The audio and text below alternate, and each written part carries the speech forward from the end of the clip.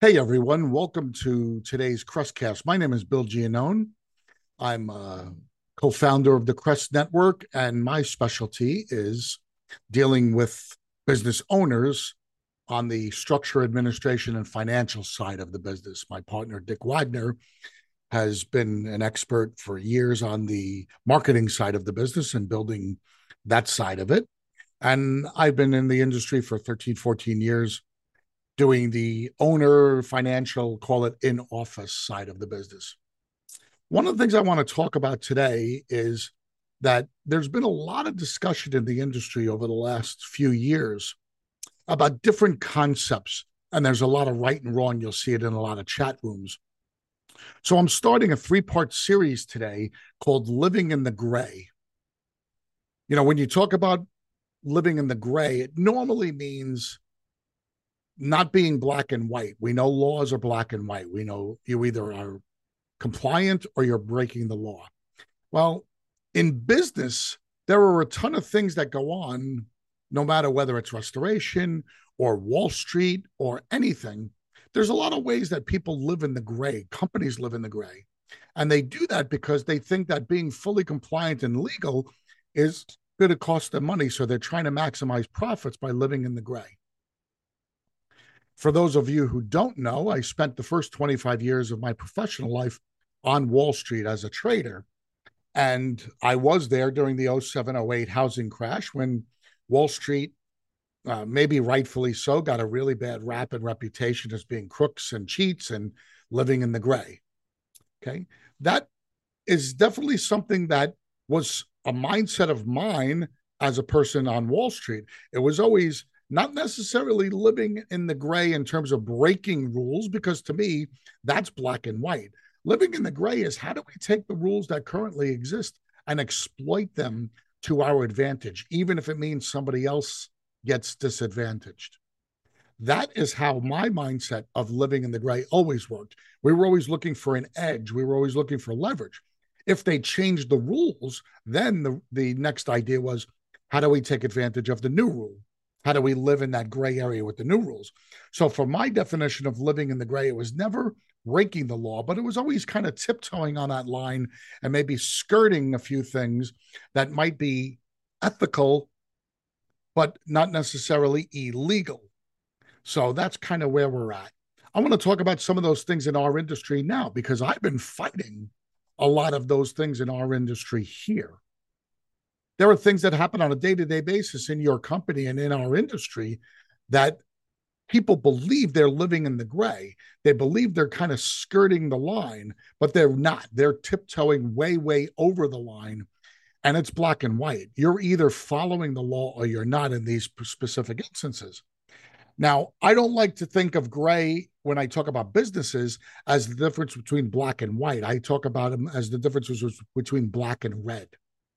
For those of you who understand accounting, there's a difference between being in the black and being in the red. Those are the two sides that you're going to be on in a business. If you're making money, you're in the black. If you're losing money, you're in the red. That's just a general nickname for, or slang, let's just say, for how you're operating your business. The reason for that is most accounting software programs will print out positive numbers on a profit and loss statement as black numbers. They'll be in black type. If it's a negative number, it might be in a parentheses, but it will also be in red type. So at the bottom line, when you're a profitable company, that bottom line is obviously a black number. If you're a not profitable company, if you operated at a loss, that bottom number will be a red number. So in the black or in the red really means to whether we're making or losing money. And the reason why a lot of business owners, especially in restoration, live in the gray is because they believe it's the only way to get from red to black. Well, I'm here to tell you, as someone who's helped businesses build, sustain, grow, and then ultimately sell over the last 14 years, my focus is making sure you stay out of the gray and you get in the black, but we're going to do it by a couple of other means, not by skirting the rules. Remember, if you're operating a company in this industry in the red, there's only 3 options. Option number 1, you're in the red because you don't understand how to operate a business in this industry. This industry is very unique. We're not like most other businesses. We have very, very high gross profit margins, but we also have very, very high carrying costs. So that means that it operates a lot differently from other businesses where they could be high volume, low margin, low profit businesses, but you're able to predict and sustain. Another thing that's unique about our business is we don't really have a lot of steady guaranteed business. You don't start January 1st knowing you've got a contract for $4 million of restoration services. That just doesn't happen unless you're a corporate carpet cleaner. Then you might have some of those long-term contracts. But for your normal everyday water damage restore, we don't have that. So it makes that kind of predictability much more difficult to operate. So just remember, that's choice number one. You just don't know how to operate a business in this industry effectively. We can change that. That doesn't require breaking the rules. That requires education.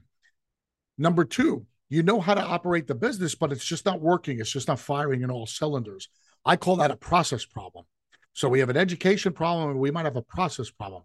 You might have good people, you might have good intentions. You're just not getting to the finish line when it relates to your business. You're operating maybe at a very small loss as opposed to a larger loss. So you got things going, you just need a little tweak. And the tweak is where I come in, where I can take you from red to black by looking at some things and making them work a little better. The third way that you could be operating in the red is because you're living your entire business world in the gray and you're cheating the system. You're probably making money, but your company, quote unquote, is losing money. Those are companies I really don't like to work with because I can't help a guy who's taking shortcuts to begin with. So I usually refrain once I have an idea of what's going on within that company. I usually say to them, well, you don't need me because you're doing what you want to do well enough that you're showing that you're losing money, but you're really making money. So you don't need my help. They certainly don't want to be a business that makes money. And I only really want to work with businesses that make money. So for me, that's kind of the easy math. I can work with the first two real well. I can't work with the third one. So let's just assume if you're listening to me and you haven't clicked off by now because I insulted you, you're one of those guys that wants to do one of the first two, and or you're a profitable business, which is great, but you're doing it by living in the gray. How do we stay and maintain profitability? By moving from gray to black or gray to, way, way straight on the line. Well, I'm going to tell you a couple ways to do that. One of the first things I want to do in this particular Crestcast is talk about the number one thing that I see in our industry that is a gray area, and that's the idea of paying referral fees. Now, remember, there is no gray when it comes to referrals that come from agents, that come from brokers, that come from adjusters. If you're getting business from an insurance agent, an insurance broker, or an adjuster, whether they be a public adjuster or any other kind of business, you, by law, cannot offer them anything of value in excess of $35 as a referral fee. They are forbidden by their own rules from taking referral fees. Okay, they have a fiduciary responsibility that they have to uphold by virtue of their licensing and what they are doing in the job. They cannot take a referral fee from you. That's very important to remember because a lot of times you might get somebody on that side of the fence who's living in the gray in their own world and say, hey, I'm going to the Bahamas and I gave you that $1 million job. I'd really like to do this boat cruise and I just can't find the money. Hint, hint. There's no gray there. That's black and white. You either do it and break the law or don't do it and don't break the law. Now, that doesn't mean that you're not going to sit there and say, well, I have to do something, and you're going to try to figure something out. I'm just telling you that that's black and white. You can't live in the gray there. In the plumber world, there is some gray. In the plumber world, you're allowed to compensate plumbers or other contractors for referring business to you. That's not illegal yet. It may become illegal in some states in very short order because there are some legislatures that are considering that as a law violation for the same reasons that you can't currently do it with brokers or agents. They're trying to say that there's a fiduciary responsibility to the service provider to not recommend. So That's what we have to watch out for. But for right now, it's okay to pay the plumber a referral fee. The gray area comes to how we do that. Obviously, direct deposit, check, debit card, those are all easy ways to do it where we're going to be issuing direct payment to either the company or the plumber himself. And that's going to be tracked as an expense. And those are very easy. Where it gets gray is the cash. I've had a lot of conversations about this. Is it illegal to give somebody cash? The answer is no. It's not illegal to give somebody cash. Where we start to get into the gray is how do we treat that cash transaction?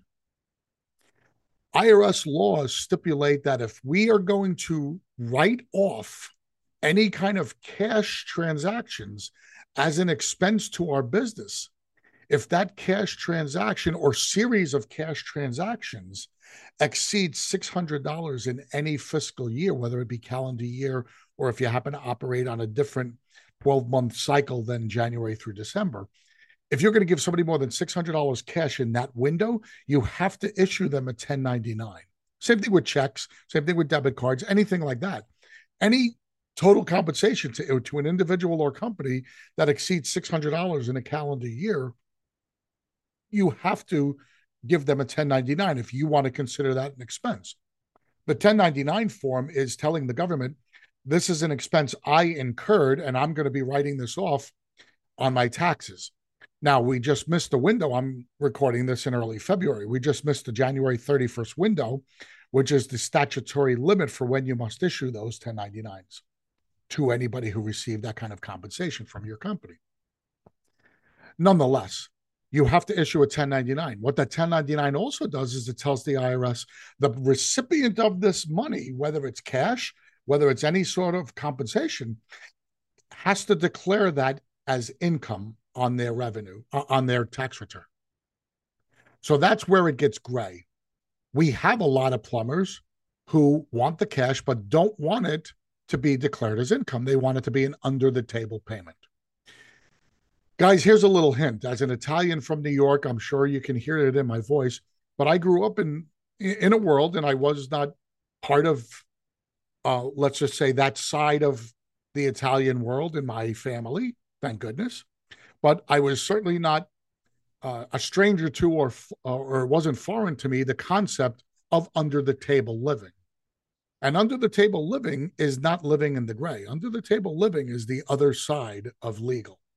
So when you are thinking about paying somebody under the table, you have to understand the ramifications of that.